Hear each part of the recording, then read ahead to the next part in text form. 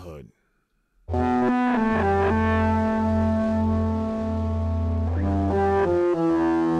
Blast, blast, blast, blast, blast.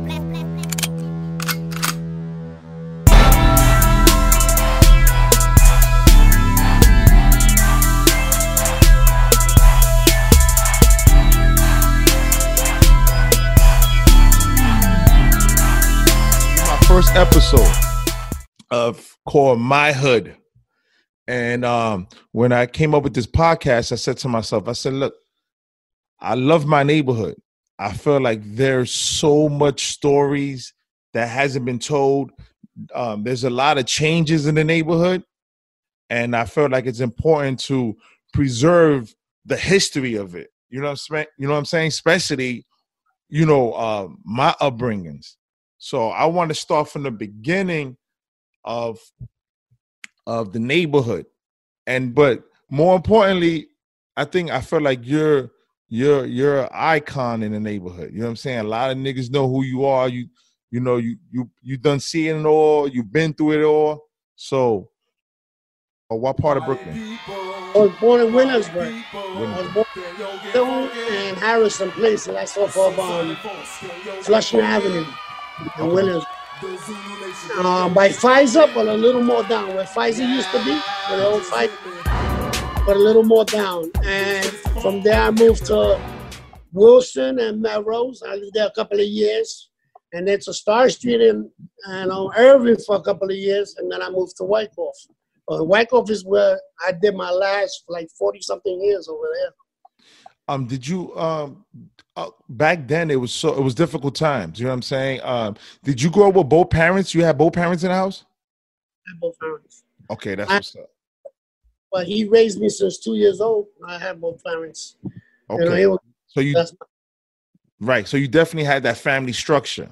Yeah, we had the family structure. Yeah.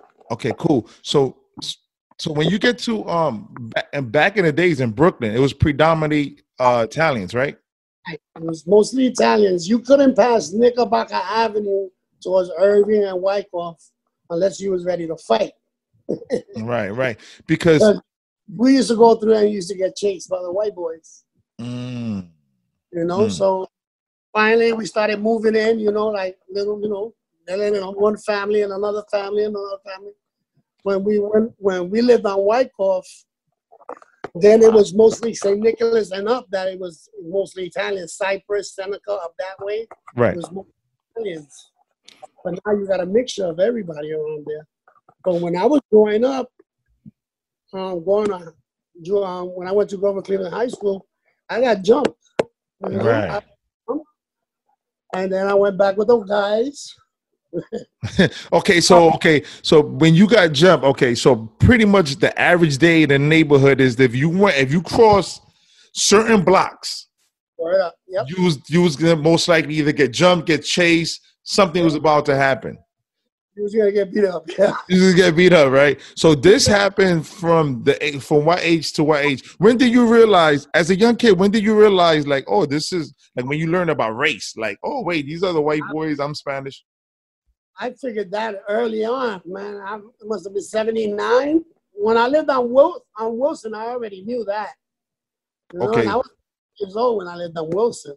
Did your parents talk to you about that? Like, look, these are the Italians or these are the white, or you just learned that through the streets? No, I just learned it in the streets, And then did they call you, like, was they calling you like, hey, you spick, or they didn't say anything? The main word, spick. Spick? Yeah, I heard that the origin, I don't know if you know this, but they said that the origin of spick is because when the Puerto Ricans migrated to America, they didn't speak English. So they'd be like, you don't speak English, you spick? Did you know that? No, I didn't know that. That's the first time I ever heard that one. Yeah, that's where supposedly, allegedly, that's where it comes from. We'll have to look that up. But me, they always did that. They always called us spick. And, us not knowing no better, we used to call them white boys, Right. So it was really divided. Right, it was divided. So to get back to what happened to me in Cleveland was... Yeah. There was I think at the time they had a baseball team or football team. I can't even remember which one it was. That's how I wasn't in that school that long because I left. Right. The cheerleader, she was hot. Right. My brother was the captain of one of those teams. I don't know if it was baseball or the football. Right. And he watching her. Mm. I was just checking her out and Right. forget it, the whole shit. So And this all basically because you was looking at her? Yep, just because I was looking at her. Wow. And this is what year you think this was? This was like 80. If I have to say for sure, 81, 82. Around 81. Yeah, 81, 82. You Wow. know? Then, so did they catch you? Oh, yeah, they caught me. Run from Grandview to Sedan.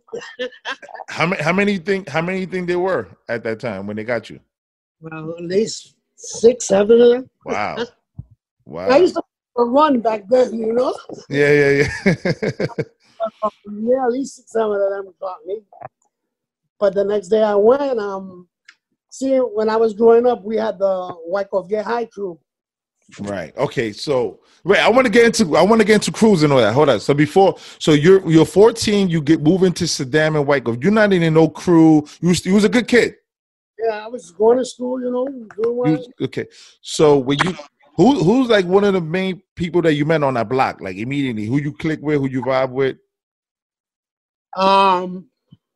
Would have to be the older guys, which would be Duke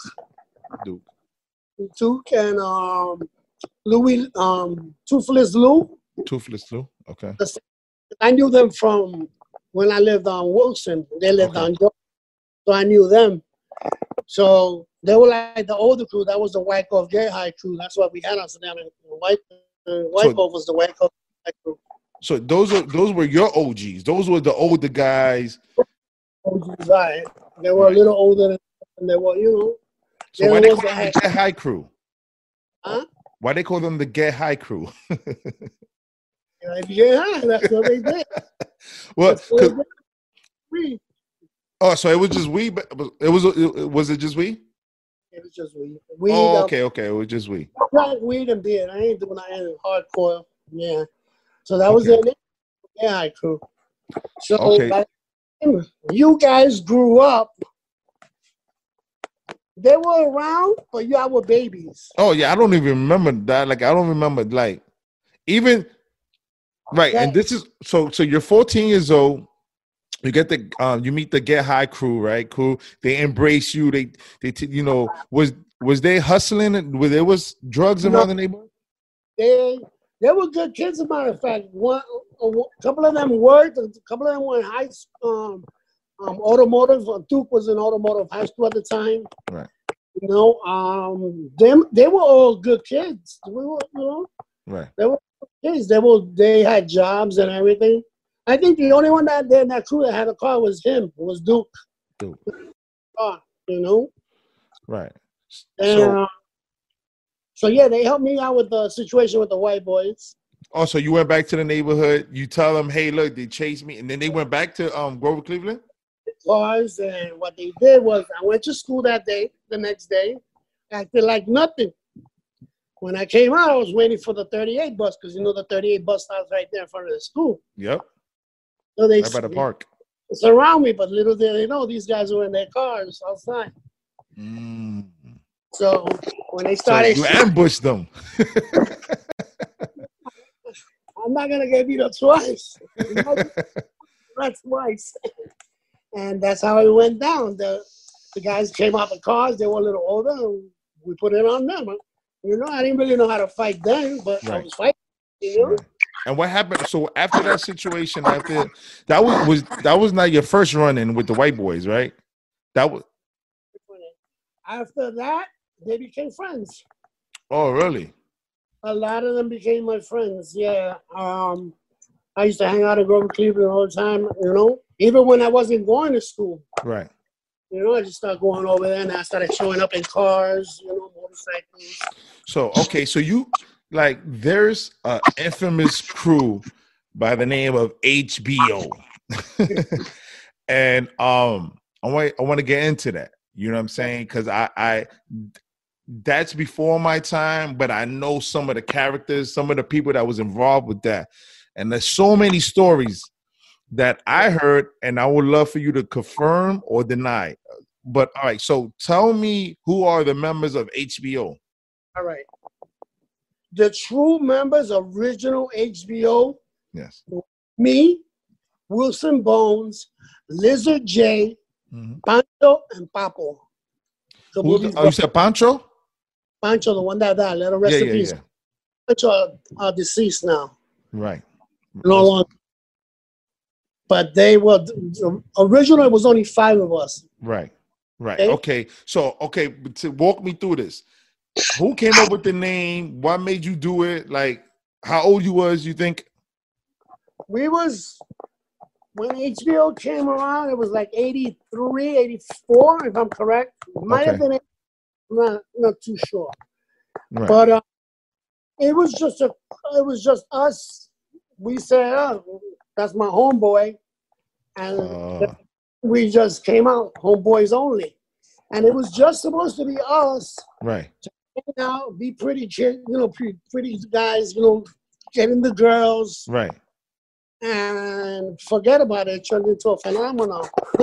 Okay, so this is before the network H.B.O, the cable, or I came up with that before. Oh, you saw that, and then you said, "Oh, we should just run with that." H.B.O homeboys. I don't think H.B.O was out at that time. Okay. I think it was WHT. Oh. Warner Theater, some shit like that. If I remember correctly. Okay. The cable company. I don't remember if HBO, the company, was around.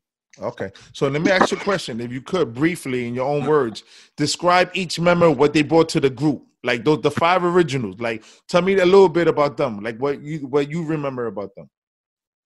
Well, Wilson was with more of a. He had more charisma than a lot of us, Okay. Yeah. He was a lot of girls. Lizard J was like that. I was a little like that, but I wasn't really too much into, just any girl. Right. But we all attracted girls, and it was just Wilson was a little more the hothead, We had to control him because he would go off the handle. So Wilson was let's say the hothead, right? Then you had Lizard J was like what? How would you describe him? He was a little mellow, but he was a hothead too. We all were hot. Right. That's what I'm saying. Okay, but a name for ourselves, we were all hot. But the crew started for that. That was the crew. Just get money and get girls. Okay, wait. How y'all was getting money? How you guys was generating money? How you was making money? At first, I was the only one working with my father in his flat fix. We just started getting in the game. We got in the hustle because that's what we were brought up around. Right. There was those that were there. And I'm not. There was 2 older gentlemen. I'm just gonna say gentlemen. That had the money that they were selling, and I started hanging out with one of them, just washing their cars. I started washing cars, and then I saw try to keep that phone still, Andy. If you could, because when people see it, I wanted them to focus on you. Yeah. I was just trying to really hustle. I was doing runs for one of them, Right. The one took us and put us into the boxing, which was Lucho, Lizard J's father. He put us into the boxing game. All right, because I want to get into that because I remember back in the days hearing about you guys boxing. Like I heard everybody was nice with the hands.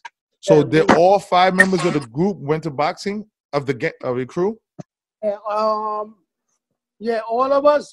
Papa was a little less.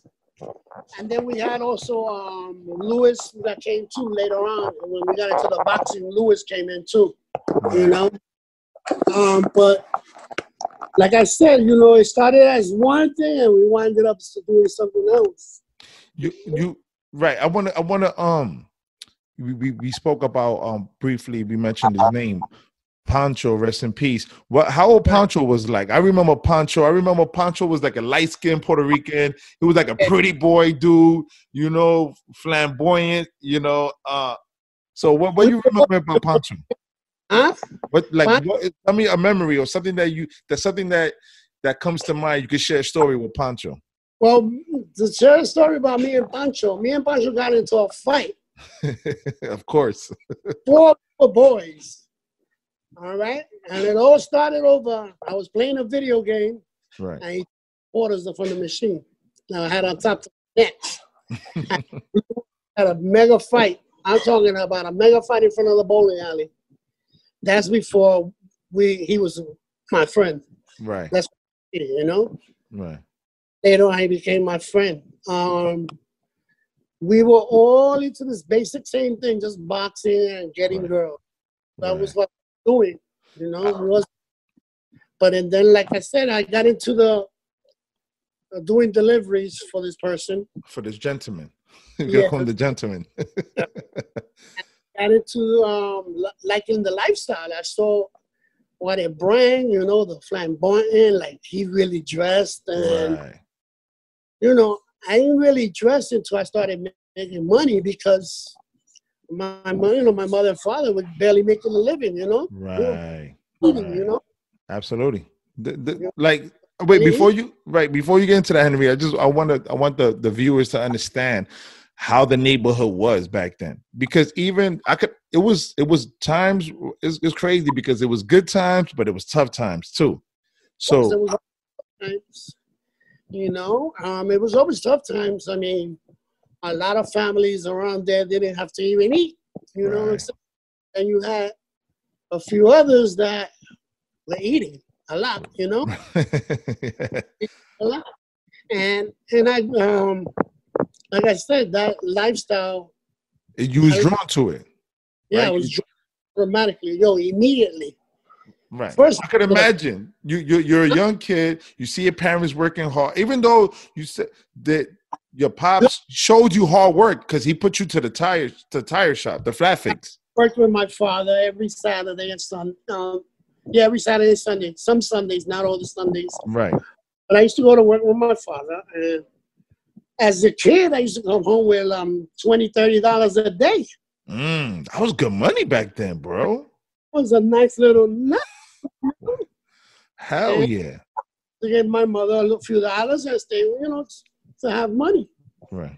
But even like then, I still couldn't afford the good stuff. Like I couldn't, you know, back then it was the Pumas and the Adidas. Right. About the same time.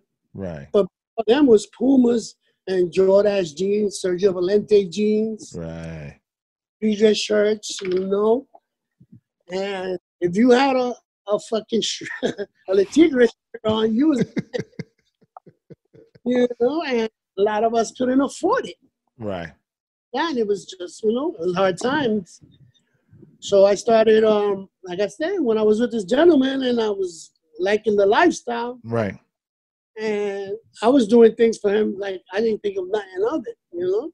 Right. But he would give me he would take me on shopping sprees, you know, and buy me all kinds of Pumas, 2 and 3 pairs of Pumas, and all the Jordache jeans, Sergio Valente jeans. He was making he was making one hell of a run.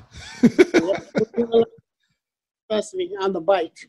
I was on a bicycle doing runs. You was on a bicycle? On a bicycle. I used to do runs. So let me ask you a question. So you meet this gentleman, you start making runs for him, you start making money.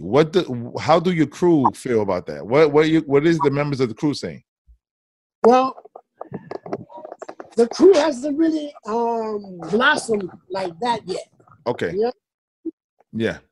I mean, they were all, you know, they were how can I say it? We were still young, you know, so a lot of them couldn't get away like I could, you know. Right. Right. So it was a little more. It was just like I told you. It was just trying to get girls and make some money. But that's what I'm saying. I feel like the dynamic of the stature changed a little bit, the status, because now we y'all all even, but then you start making money and y'all all have the same goals, as which get girls, be fly, but now you got the bread. So I'm wondering, did they like, yo, put me on? Was there jealousy? Everybody got put on one way or another. Right. What happened was we all like a lot of them met a lot of different. What happened was at first it was me, right? Right. Then I met this other gentleman, which was Fat Freddy. And the reason I mention his name because he's deceased now too. It doesn't matter. Rest in peace. Yeah. Right. He brought me under his wing. Mm. I didn't with him, and I started bringing everybody else in with us. Mm. So when you was, do you want to get into the deliveries, or you just want to keep that vague and be like, it was deliveries? It doesn't matter. I did my. Yeah. You was they have to get into detail. You was doing deliveries. You start bringing in the crew. Now the whole crew's making money at some point. Yeah, everybody's making money, and almost everybody in the crew is making money. Yes. Okay, cool. So now you guys are making money. Did the crew? You said that at first it started with 5, so there was more members that came later. Later, Joey Joe came. Little Eddie. Eddie and Willoughby. You got my dude. I got so many that I can't even remember. Right. No, that's fine. What about? So did you? Let me ask you a question. To get down with H.B.O, was there like a ritual? Did you have to do something? You just I like them, you down. Yeah, well, if they hung out with us, they used to come in the bowling alley and they were hanging out with us. If they clicked with us, you down. You know, it wasn't like you had to pay a membership or fight. It was just a crew hanging out. Well, let's talk about you mentioned that twice let's talk about the infamous Hart Lanes. Now, Hart Lanes, for those, obviously for the listeners, let's describe that. Hart Lanes was a bowling alley, right? That was on a corner. Yeah, I'll let you tell it. Yeah, I'll let you tell it. Tell them about Hart Lanes. It was a bowling alley. It had about 24 lanes, 30 lanes, something like that. It had a little like cafe section, and it had a video games, and it had a bar and a pool in the back. Okay. And the dining room, the tables for the dining room, that was our hangout. And we used to hang out in the bowling alley, and everybody. Who ran the bowling alley? Do you remember who? Because I remember Ronnie. Black Ronnie was the guy that collected the pins, and I think he was the maintenance guy. It was him and this lady named Pat. Okay. But the owner was cool with it because we wasn't bothering, you know. Right. We were young, but right. When the shit changed. Okay, so before we get to shit change, when you was younger, was it the whole neighborhood that went to Hart Lanes, or was it just that section of Bushwick? Crazy, that was just us. That was from the block. We had other outsiders, you know, but very rare, you know, because if you used to come through Savannah, you used to get beat up.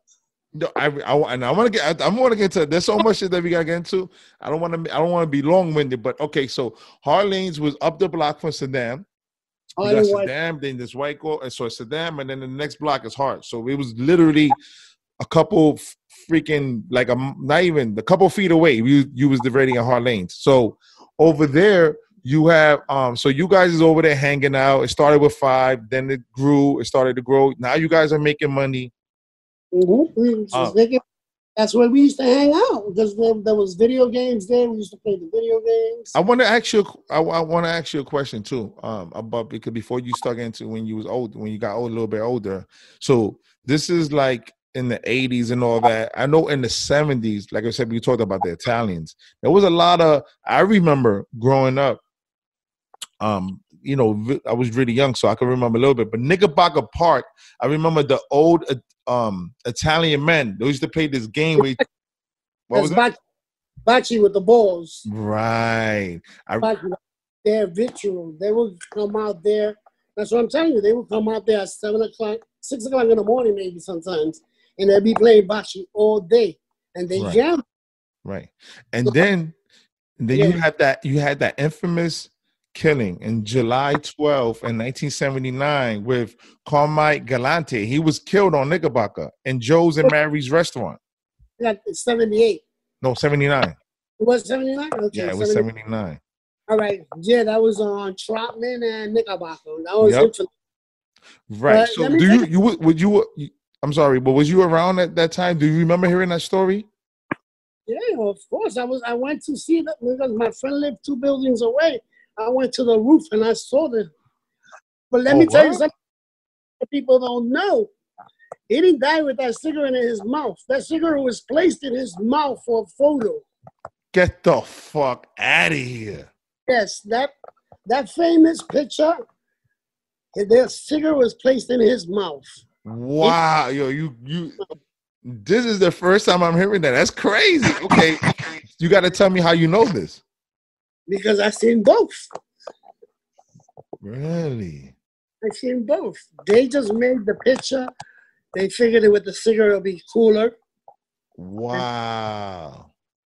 So let me ask you a question. You think that was the hitman? Because I know the story goes that he went to that was one of his favorite spots. His cousin owned it. I'm gonna tell you what I know. That was his spot. That was his spot. Okay. His spot. Because what I read was his cousin ran it.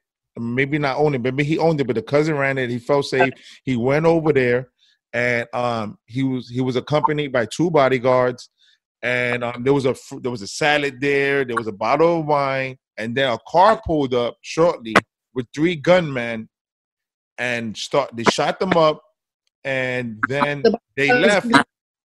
What was that? How's that? Yeah, the bodyguards didn't get shot. The bodyguards didn't get hit. So what that tells you? Oh yeah, and not only that they found different bullet fragments from 5 different guns, and there was only 3 gunmen. So that leaves you the 2 other bodyguards. All right, that's just that was a hit. That was right, exactly. The Bonanno family. The Bonanno family. From what I heard on the Ave when I was young was because of drugs. Right, because he's bringing in mad heroin. Exactly. And the mob don't like heroin. Exactly. Especially at that time, you know? Exactly. So, okay, I want to ask you, because you just said something that you blew my... So, there's a photo of him, or you just seen it with your own eyes before? I seen it before and after. Not a lot of people know that. I never heard that. That's crazy. Yeah. Wow. For photos. For the photo. Okay. That's crazy. So you think? So was it the hitman that did that, or you think it was, or was it the news? The cops and the reporters. They put the circle to make it look. Just think about it. Dude got shot about 7-8 times, bro. You really think that cigarette's gonna stay in his mouth? No, I was thinking about that, but I said maybe he bit on it, like he got scared and he did one of those. I don't think so. I don't think it was. Trust me, I saw it. But when you saw it, do you think that maybe it's possible what you saw or what you witnessed was when they finally removed it, and then you saw a picture of that? Because when I got there right after it happened, and then I seen it first, and then I seen it after with the cigarette. Oh, okay, I got you. So I know Frank didn't have that cigarette in his mouth. The cigar in his mouth. Okay, cool. Wow, dang, you just gave me the exclusive. You just gave me. me. And something too. Knickerbocker was full of mafiosos back then. I know. Talk about it. Like it was. The whole avenue was mobsters. Right. You had that pizza. You had that. There was a pizzeria spot between Hart and Saddam on Knickerbocker too, right? Yeah. And there was another. There were so many pizza shops. If you think about it, there's one. There was. Blocks. What pizza shop are we talking about? No, yeah, there was one on. Okay, you had Decop and Wyckoff. Right. Then there was one on between Hart and Saddam, or maybe I'm getting it wrong, Saddam and Decop, but it was on the opposite side of the one on Decop and Wyckoff. and it was brick oven. They kept the brick oven for a long time. No, you bugging. I never seen that. Where's that? I gotta show you that. Yeah, there was a pizza shop there. Maybe it came later. I don't remember no pizza shop right there. Okay, wasn't there another pizza shop between? Maybe I'm wrong on this one too. Between Star and would it be? There was not a pizza shop there. No. No. Okay. But I know there was. I remember there was a lot of mob stuff. White Clothes between Hart and Saddam. What there was Rosie's Diner. Okay.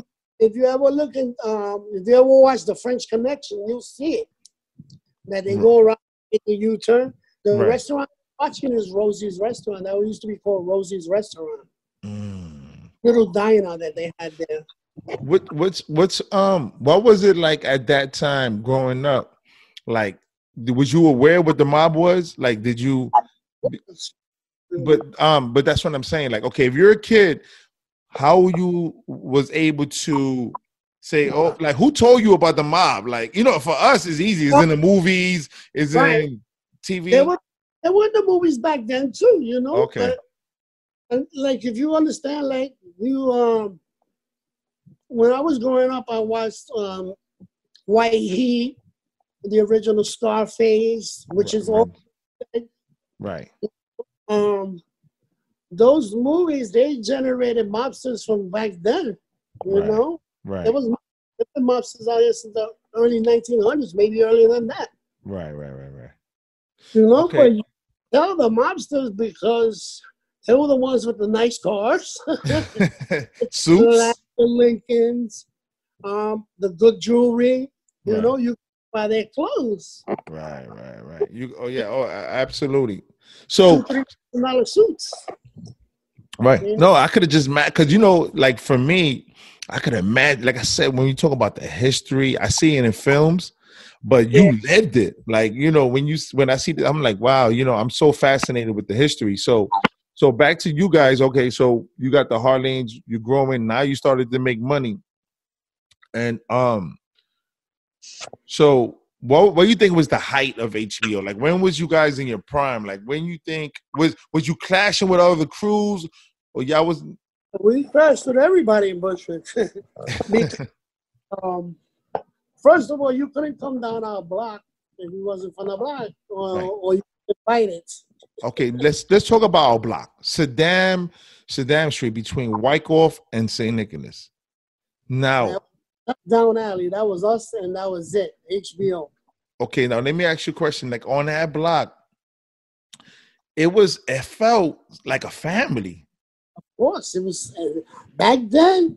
We were united. You know, we were kids growing up, and when you grow up as a kid, you make certain bonds with people. You know, and you go all out for them. You know, if somebody disrespects them, we going all out because we were just kids, and you know, it was just different, man. There's not that unity no more. I mean, I still got some back then, but very few. Right. You know? And you know what it is? Like people want to depict the neighborhood like, oh, it was drug infested, the crime rate was high. Look, let me tell you something. That may be true, but at the same time, there was still certain rules. There was still gentlemen like to a degree. Yeah. There was still you see an old lady, you help her with the groceries. Of course. You couldn't commit no crimes to anyone that lived on that block. Not like that. No. You could ask. You could even on Saddam. There was no crime rate. Nobody was breaking into nobody's house. Right.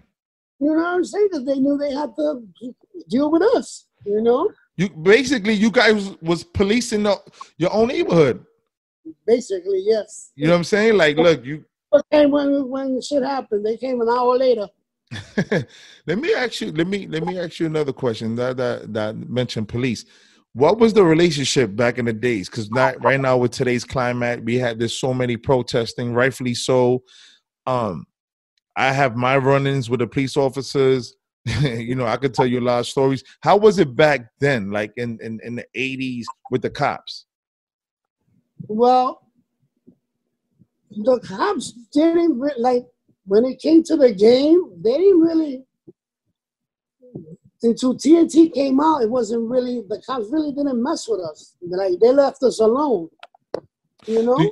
Do you think it was a sense of like they just didn't care? Like, I'm not gonna go over there. I'm not gonna, you know what I'm saying? Like, fuck, like, Yeah, it was a mixture of that and that they knew that we were taking care of our people. You know, they knew that. I mean, most blocks, when something popped off on Saddam, the old ladies were throwing the bats out the windows. So, you know what I'm saying? And we respected a lot of the elders. It's not like today; these people don't respect their elders. I know you see kids punching old man walking right past them. Kids would have got beat up if we would have been around. Right. We would have been them. So, but did you ever had so your experience?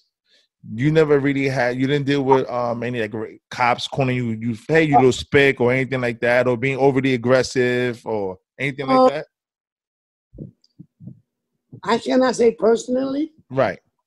But it also depends on the situation, you know, because on a few occasions we had to run in with Medina. Medina was a cop that ran Bushwick. Really? So there was a cop. There was what race was he? He was white, black? He was I think he was white. You know, he was white. I guess, you know. And he was ruthless. He was ruthless, man, because his daughter had passed away from heroin overdose, and he was not having it with drug dealers. But with drugs and guns, he really, you know. But that's what I'm saying. When we first got into the game, we were low level. We were making money. Right. But we wasn't nobody. Right. Well, we started. It was just soldiers, like everybody else. Everybody else started a soldier. Everybody starts like a soldier. Right. You know what it seems like, and this is conversations that I had with people like my age. I'm like, you gotta understand, like the OGs, our parents, and all that. That time, there was, you know how everything is frowned upon now. Like, oh, look at this guy, he's doing this or he's doing that. Back then, it was even cocaine. Cocaine was a party drug. It was no different than smoking a cigarette or weed. It's like, yo, let's take a hit or whatever the case is. You know what I'm saying? 80s was cocaine era. That's when cocaine hit the spot. You understand? Right. How was my question to you, Henry? How was I'm sorry, I don't mean to cut you, but what was the shift like when you growing up to when the drugs came to the neighborhood? What was the difference that you saw? Well, the drugs was always, the cocaine's been out for a long time. It was just that the cocaine was high end, you know, people that had money used to have cocaine. Yes. You affiliated cocaine with money. Absolutely. It was like you said. Yeah. You know, you have to be somebody. And then I guess somewhere along the lines, like the Limelight, the Fun House, the Underground, all those clubs, they had sections where you could tell who had what, you know, because of the environment around them, you know what I'm saying? Talking about when I'm growing up, I'm 16 now, you know? Right. And then it just got into, I don't know, somebody flooded the hood with cocaine. Somebody probably said, probably what happened, most likely what happened is they say, let me grab this young kid over here. Listen, yo, you want to make some money? It finally was like that because, like I said, when I started in the game, everybody was older than me. Right. And when the cocaine hit the block, was not only the block but the neighborhood. I guess it got to a point where it was so many competitions that they couldn't just everybody started to high end. You understand? Right. Yeah. Customers over there everybody already had their customers. So what somebody did was went to the low end, you know, and took care of the customers down there. More money than the high end. So they put it for cheaper, you know. What really went on, it was they flooded New York with drugs and they couldn't do but sell it. So they had to go anywhere. What when you started making money, what was like one of your first big purchases? Like what did you buy that you knew when you had a nice stash? What was the first? Was it a chain, a watch, a car? My first purchase was a chain. Yeah, my first was a gold rope like Run DMC. Yeah, the rope chain. How much? What do you think that ran you a little bit? Wow, that shit ran us about 1,200, I think, back then. Wow, yeah, hell yeah. so you, yeah, and that was real gold back then. That's real gold. And I told you, look, us guys was mostly dressing. We dressed a nice chain and we were right. done. Good. Mm. You know, out of the whole crew, right. I think I was the first one to have a car. What was your first car? My first car, I bought it off of Duke. Oh, okay. 3 Impala. And then I had a Celica. And then I had my infamous IROC. The IROC. Yo, let me tell you about the IROC. What color was it? Because was it black? It was a dark color, right? Candy apple burgundy. Candy apple burgundy. So walk me. So you get the IROC. Did you buy it off of somebody? You went to a dealership? The IROC was actually a Frankenstein. The IROC was a Camaro that we stole an IROC from Staten Island and put it together. So they used to call it the Frankenstein. The cops used to call it a Frankenstein. Because it was a put together. It was pretty little motherfucker. So then how was it when you drove to the block with this? When your boy saw this? No, everybody was like, because they had seen it first when it was a Camaro. Right. And then a few days later, they see it as an IROC, a different color. They probably thought I tagged it up. That's why I did it the way I did it. I left it with a gray in the inside. The original color was gray. And when I put the burgundy parts on, I left it, covered up in, I left the gray frame and everything. So when they open up the hood, you can see that it's gray inside. You understand? So the cops is Frankenstein. I was gonna ask you. I remember you having a motorcycle. You had a couple of toys. You had a motorcycle. And I had everything, man. There wasn't anyone. I remember let me tell you a story, right? I remember being on the block. We was playing. Yo, I gotta get into that one. So we on the block and we playing. It was me. I think our W was there. Gil was there, and it was nighttime. And it was, but you still had the street lights, but we was playing Skelly. I know. And then you hear from a distance, boom, boom, boom, boom, boom.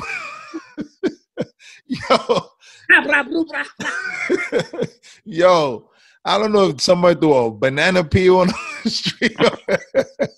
But it reminds me of Pee Wee Herman. When Pee Wee Herman, there's a scene where Pee Wee Herman, he survives the bar scene, and they put him on a bike, and they be like, he goes, vroom, and they're like, yeah, vroom, and they pulls off, and he goes straight to the sign.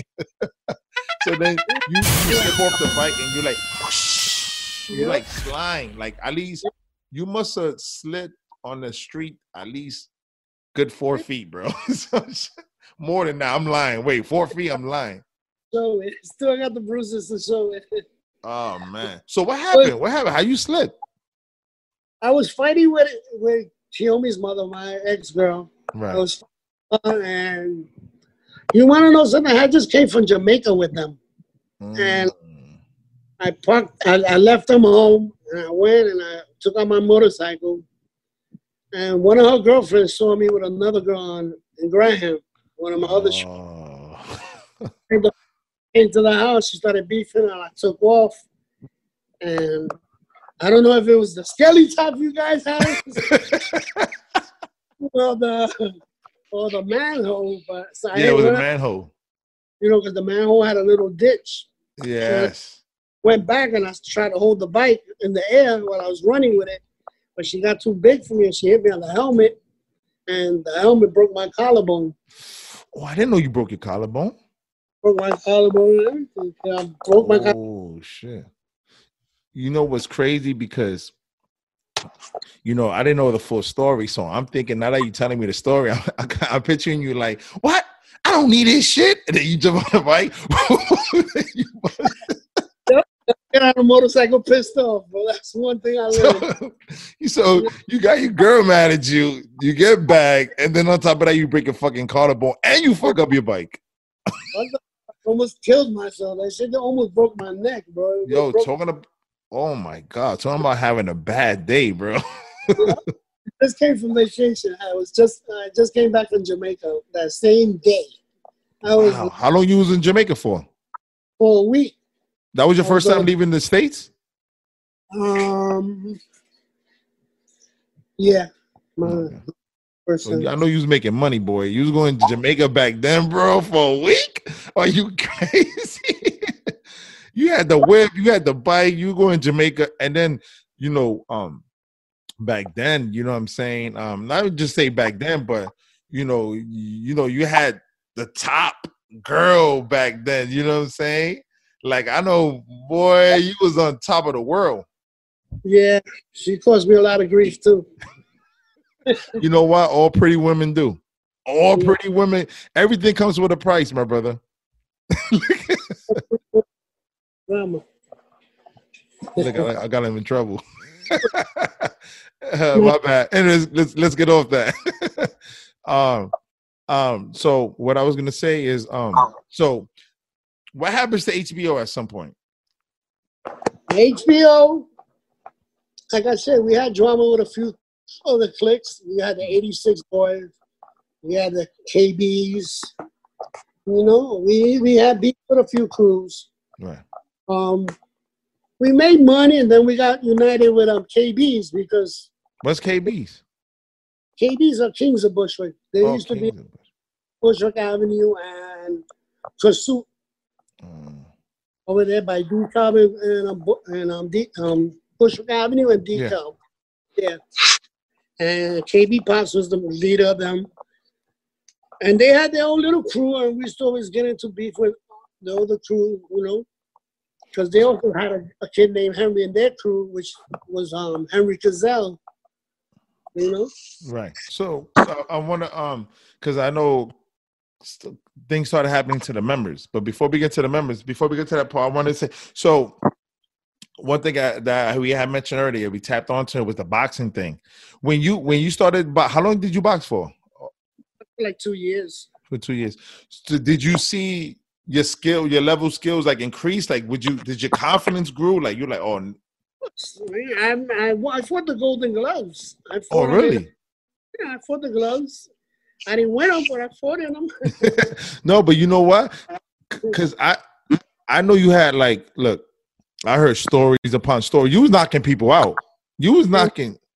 My record was never seen this pavement. I've never seen pavement. I don't hope nobody surprise me now, but I've never seen.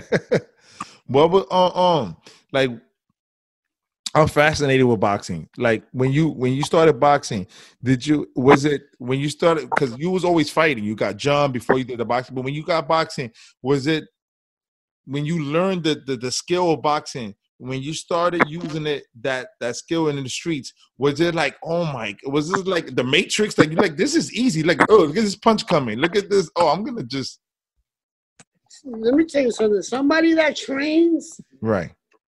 When you training in a gym, right, nobody in the street can really hang with you. Right.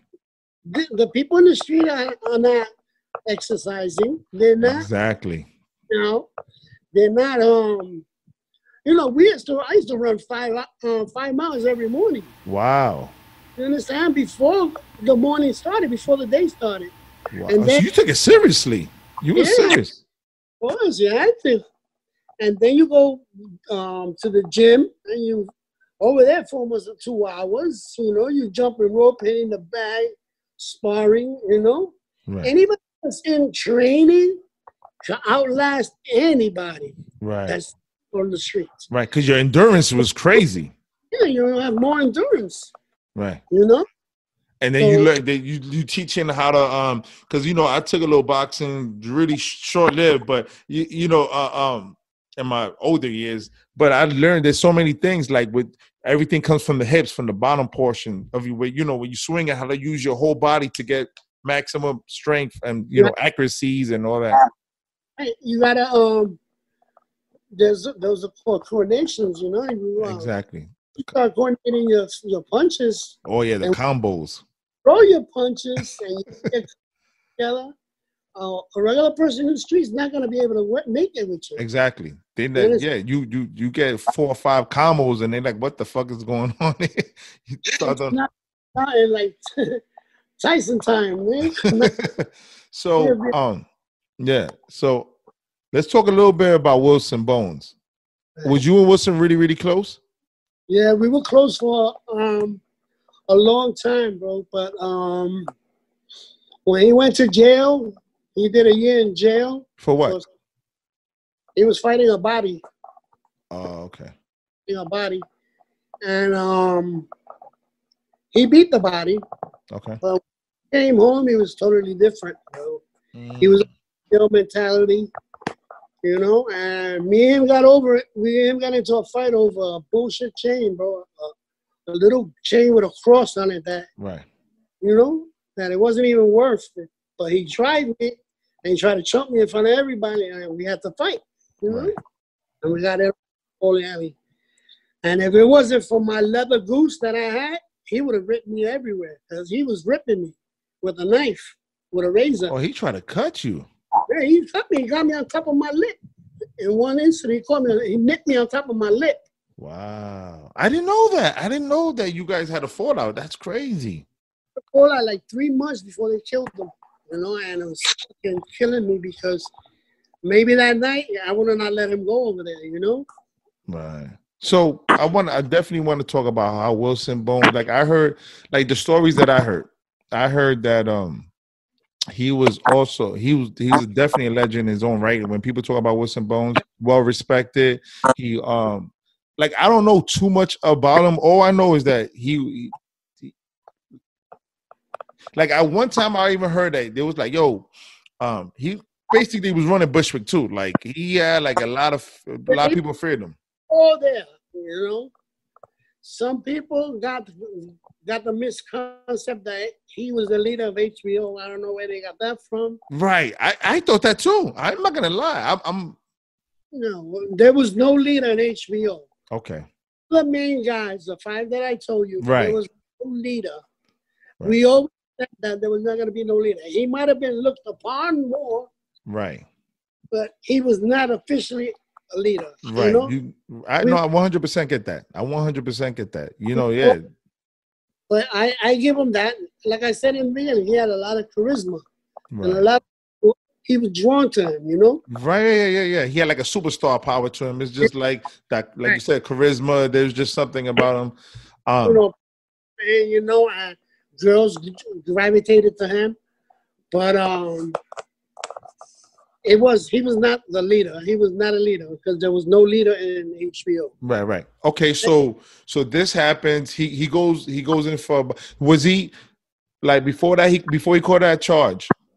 Was he wilding out a little bit? Like you guys, like because I know you was about your money. So did you was hearing stories like, yo, Wilson bugging? Like he No, he was down with us too. But we were in the hood, so we had to, like I said, we were in the game. Right. We were trying to make a reputation for ourselves. You understand? So everything was everything coming together. So he was still with us. Okay. He was making he was still money. HBO all the way to the end.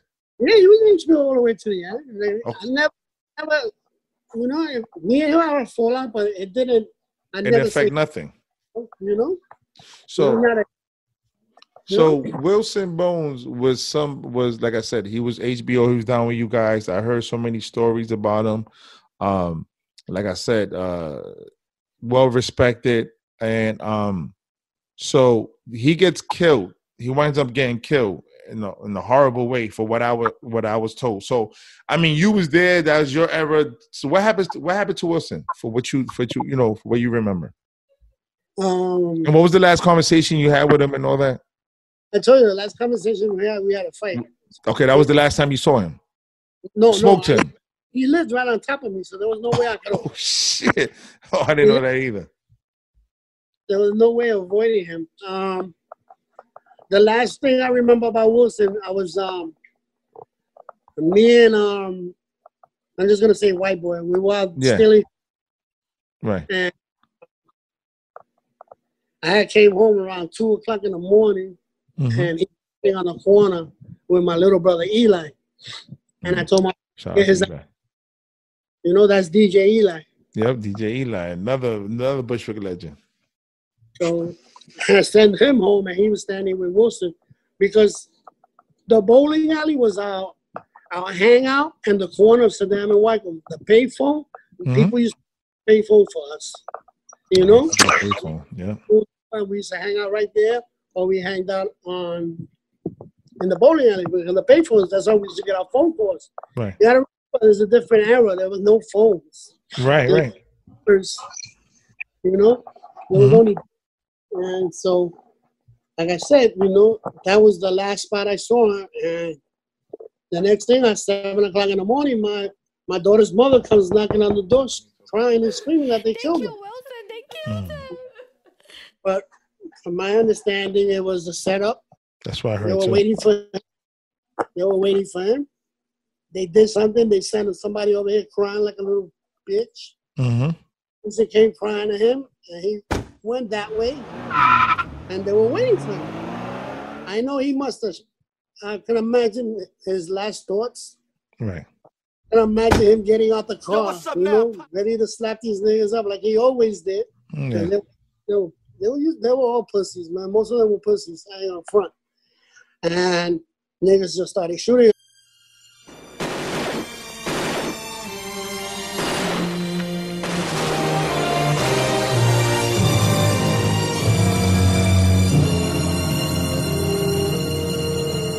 I was born by the river in a little tent. It's been too hard living, but I'm afraid to die. 'Cause I don't know what's up there beyond the sky. It's been a long time coming, but I know a change gon' come. Oh, yes it will. I can imagine him trying to get back to the car, what he went through. You know, from my understanding, there was 4 shooters, and they were hitting him all with texts, man. They almost shot him, bro. You know? I heard that and you tell me this is true. Like, I heard the reason they were so aggressive with the shooting and the killing because he was so feared that they said, we got to make sure we kill him. Yeah. If he survives this, he's going to come back. Yeah, they knew it was a guarantee. If they did something and he was able to get away, he knew there was repercussions. Yeah. They had repercussions, and they knew they had to pay a price. And like I said,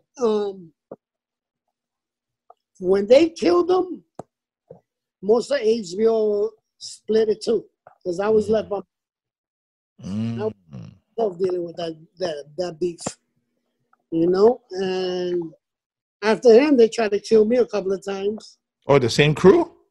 Yeah, same crew. Oh, I didn't know that. You never heard about the time they tried to kill me on the stoop, on Papito's stoop? That I remember. That was them, same crew? That was the same crew. So what happened? Tell me that story. Because I tell you what I remember. Anyway, I'll let you tell the story. It's your story. I was gunning it out every night with these guys. They would come to front of my house and shoot the house up. And I was gunning it out with them by myself. Wow. You know, but I had to stay around. My mother wanted me to go to Puerto Rico, and I was like, no, I'm not leaving. Boy, they kill me. You want to see me in jail? I'll kill one of them. Or they put me in the cemetery. That was my state of mind, you know, back then. Right. So you was on the block one day, right? Yeah, one day I was on the block.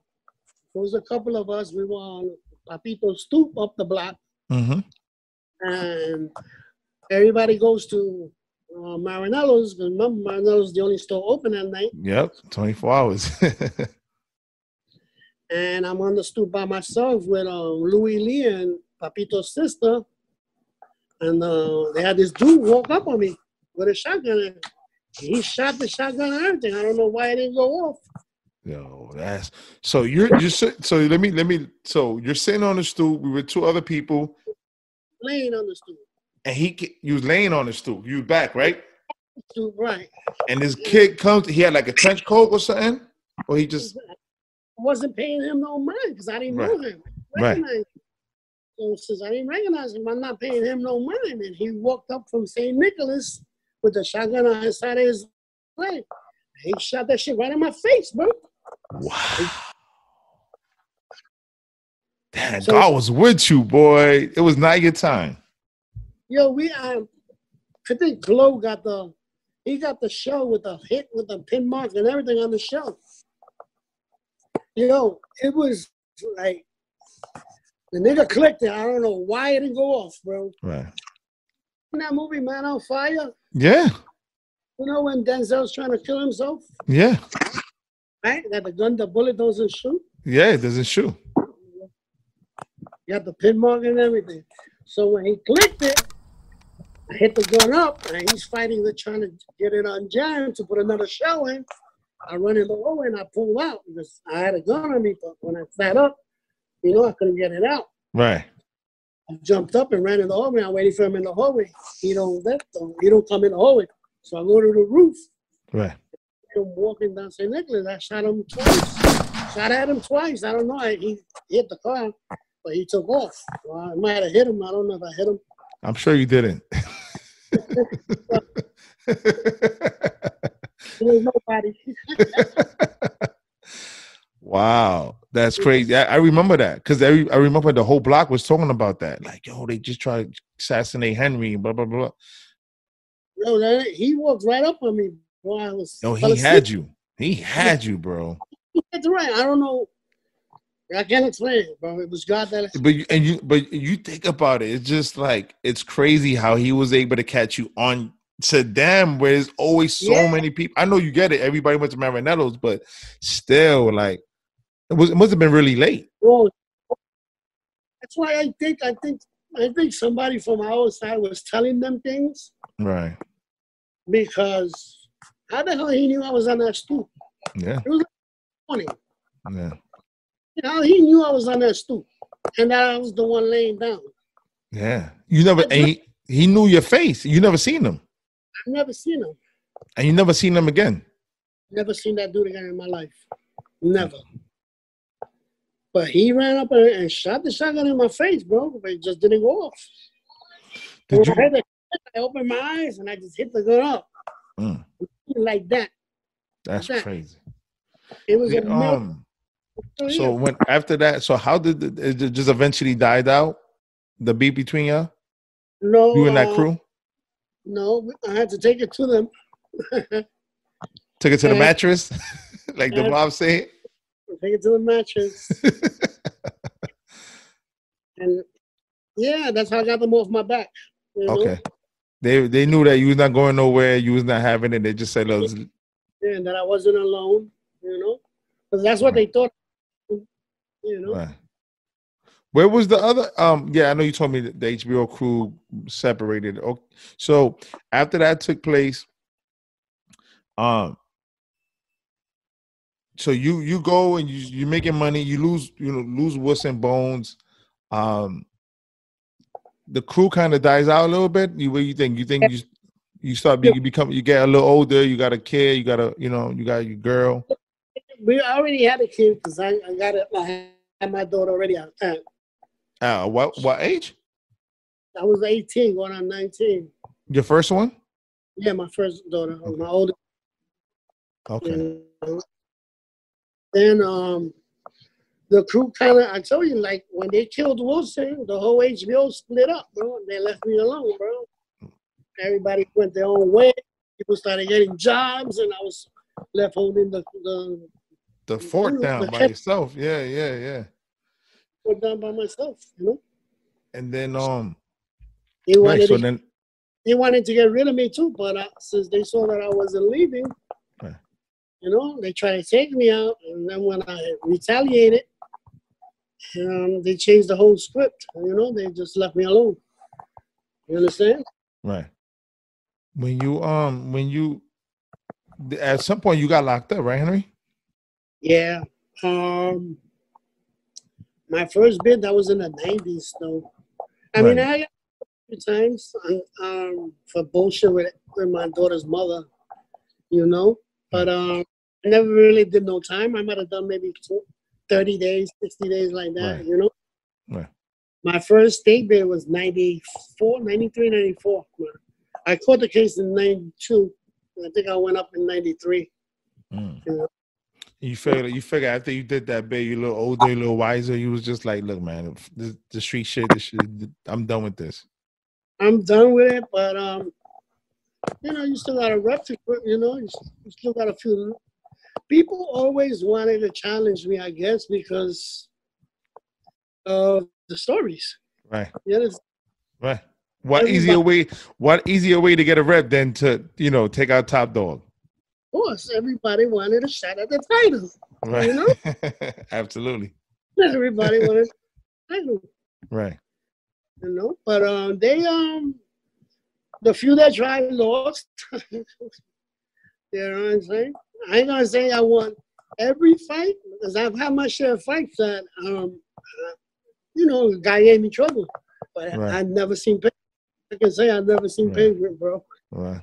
Thank God, man. You know? It's just crazy. Like I said, I wanted to create this podcast because I think that the neighborhood, especially at that time and that era, and then, like I said, a lot of these stories I wasn't even familiar with, but it was a brotherhood. It really was. Like even with and I definitely want to talk about Pancho too. Pancho, we spoke about him earlier. He was down with an H.B.O. member, and then he unfortunately took his life for what I heard. You know, really, how did that affect? Huh? But we don't really know the true story about that. Okay. But supposedly he took his life, you know. Right. Right. I don't know, but only he knows, you know what I'm saying? Right. Never say why somebody does something. You understand? Right. Absolutely. Unless he tells you. Right. You understand? How did that affect you? Of course, I lost one of my brothers, you know. I loved them. You know, you get to love these guys, you know. Of course. Hanging out with them more than you hanging out with your family. Of course. You know, people get up and go out to the streets and be around them all day long. And if they did something, I did something. If somebody tried to hurt them, they would try to hurt me. You understand? It was like it was a bond. It was like, look, yo, we're gonna go out in the glory of battle if we have to. Gun blazing. Literally. Blazing, you know. Before they killed Wilson, we had a lot of gun blazing. Right. You know? I'm talking about when we jumping out of one car and they're jumping out of another car in the middle of the street, we're running it out, you know? You know what's crazy? You know what I remember, Henry? I remember even on Halloween time, during the Halloween days back in New York, you people, the kids, the guys from the neighborhood would go to the streets and throw eggs. And I remember one time, I never forget this. It was just like a movie. Just like there was something happened. I don't know. Somebody was coming through the block, and then you guys, for what, maybe, you know, when you kid, everything's larger than life. But I remember so many heads on the rooftop, on both ends. It was crazy. So you got block, you got on Sedan. Then you look up, you just see mad niggas on the top of the rooftop. And you can look on the other side, man. It was just like, it was just crazy, bro. That's what I'm talking about. That's the unity we had when we were younger, you know. That was our life, you know. That block was life, kid. I would have shed blood, and you know, I shed blood, and you know, for that block. Yeah. You know? That was my, you know? And I still go there. I see your sister almost every day when I pass by. My little sister, yeah. You know, with the kids, and I be messing with the kids, and those kids remind me of you and your brother when y'all was that little. Yeah, man. Let me tell you something. I respect you. I respect the what you've been through. I feel like, honestly, I tell this to a lot of the OGs. I'm like, as a man now, because people don't understand. Well, I lost my dad when I was 16 years old. And my dad was somebody that, he worked, you know what I'm saying? He went to work, he came back. So there's a lot of things that I learned from him as a man too. But in the streets, there's a lot of lessons that I learned. And you guys definitely enforce on stand your ground. Don't be a punk. Don't let nobody, you know what I'm saying? Make sure, certain principles, certain guidelines. And I learned that from you guys. You know what I'm saying? You guys, everybody's a product of their own neighborhood. You know what I'm saying?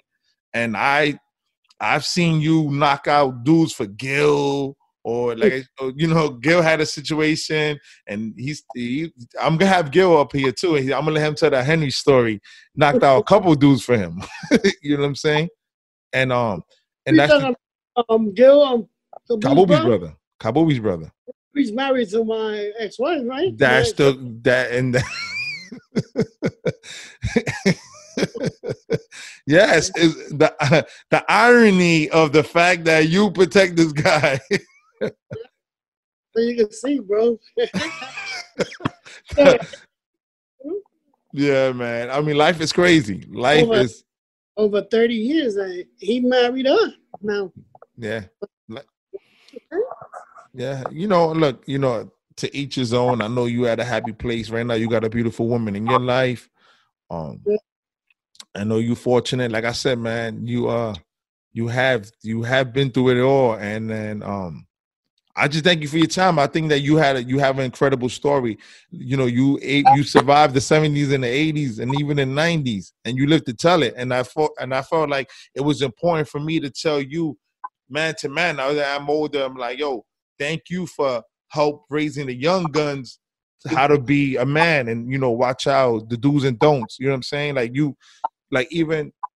even no matter what you did when it comes to drugs or violence or anything like that, you always make sure to tell the young dudes, like, yo, stay away from this path or whatever the case is. Learn from the mistakes that we did growing up. You know what I'm saying?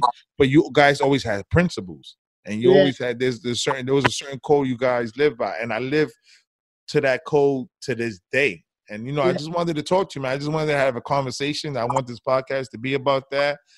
Like I said, man, growing up in that neighborhood around that time and era.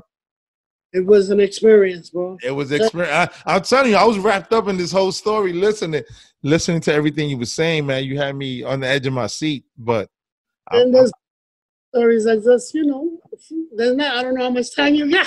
No, I mean, no, I'm not.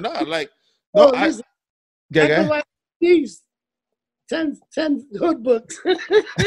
No, and this is what I think. You know what? We should do a Chronicles. You know what I would love to do? We should do we should definitely. I would love to anybody that you still cool with.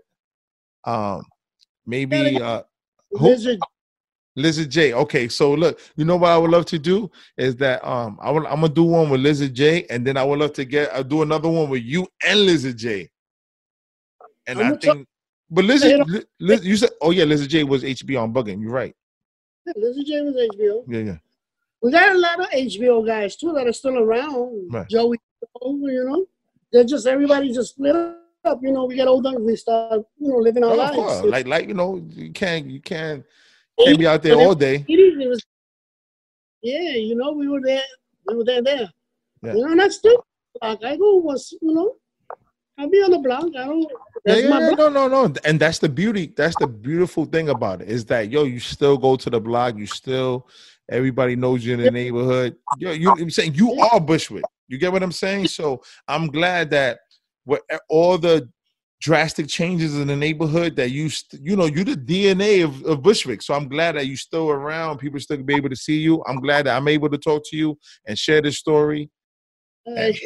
And would you be up to do another one with Lizard J? You want, bro? Anytime, bro. All right, man. I appreciate it. You gave me a lot. You gave me some exclusives, and I want to do I'm gonna do one with Lizard J separately, and then I'm gonna have y'all together. All right, no problem. Yo, it's my first one, so thank you. I appreciate that, Henry. Right. And no problem. looking forward to the next one.